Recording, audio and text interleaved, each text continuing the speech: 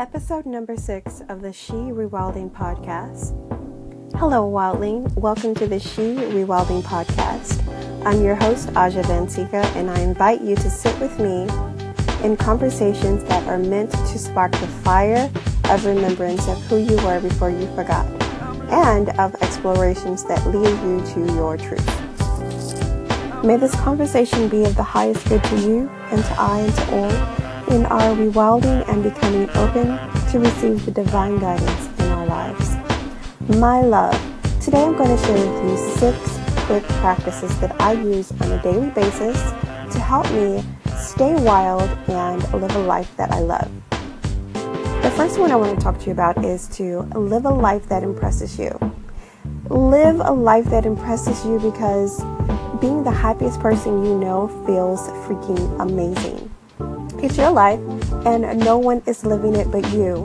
When you live according to your own values and beliefs, you automatically promote a state of oneness and well-being in your life and the people around you. Your light just shines, and people notice that, and they want what you have. This makes people take a look at their own lives and think about how they can become the happiest person that they know as well. It's a win-win. Next is about trusting yourself. Trust yourself. You know more than you think you know. I say that quite often. Your inner wildling is the voice of your soul, and through your soul, your higher power communicates with you. Just imagine being divinely guided. What would your world look like? Magnificent confidence and mind-blowing peace, right? That is exactly what happens when you learn to trust yourself and your inner wildling. Give it a try. When that voice says, do this and do that, you will never be led astray. Okay? So the next thing I want to talk to you about is abracadabra. Abracadabra, I create as I speak. That is what abracadabra means. There is an abundance of power in words. You get me? When you speak bad things, you feel bad. And the exact opposite is true for speaking good. Your thoughts and your feelings go hand in hand. So give your feelings some love by speaking lovely.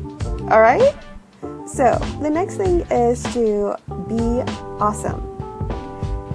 When that self-doubt and negativity starts to kick in, stop feeling sad and be awesome instead. I know you've seen that post or meme or whatever it's called on Facebook. I love that quote because what it says is that you have the opportunity to make a choice. Wallow in your self-pity, solving nothing, or do something that makes you feel awesome. Doesn't it make sense to choose awesomeness? Yes. Yes, it does. Number 2 is judge yourself. I have heard a million times that women should not judge themselves. Well, it is ridiculous to think that we would ever stop doing that. Why would we? Judge yourself all day long, I say, as long as you are using the right criteria.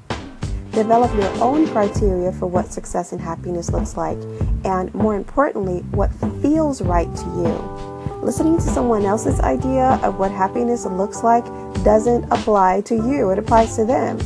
That is for you and your inner wildling to figure out, and no one else's. And the last thing is to do what makes you feel good. Let's take a look at the scales of Lady Justice for a second. When you do what makes you feel good, you just become happy. When you do what makes you feel happy, you feel good. End of point. You get me totally. So those are just some things that I practice, and they make me feel awesome and happy, and I know they will too. But you gotta try it, okay? So, my dear wildling, I hope this message has been of some benefit to you today. And if it has, then please share with family and friends. You never know who might have needed to hear this message today.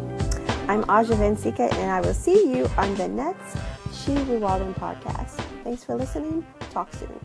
Take care.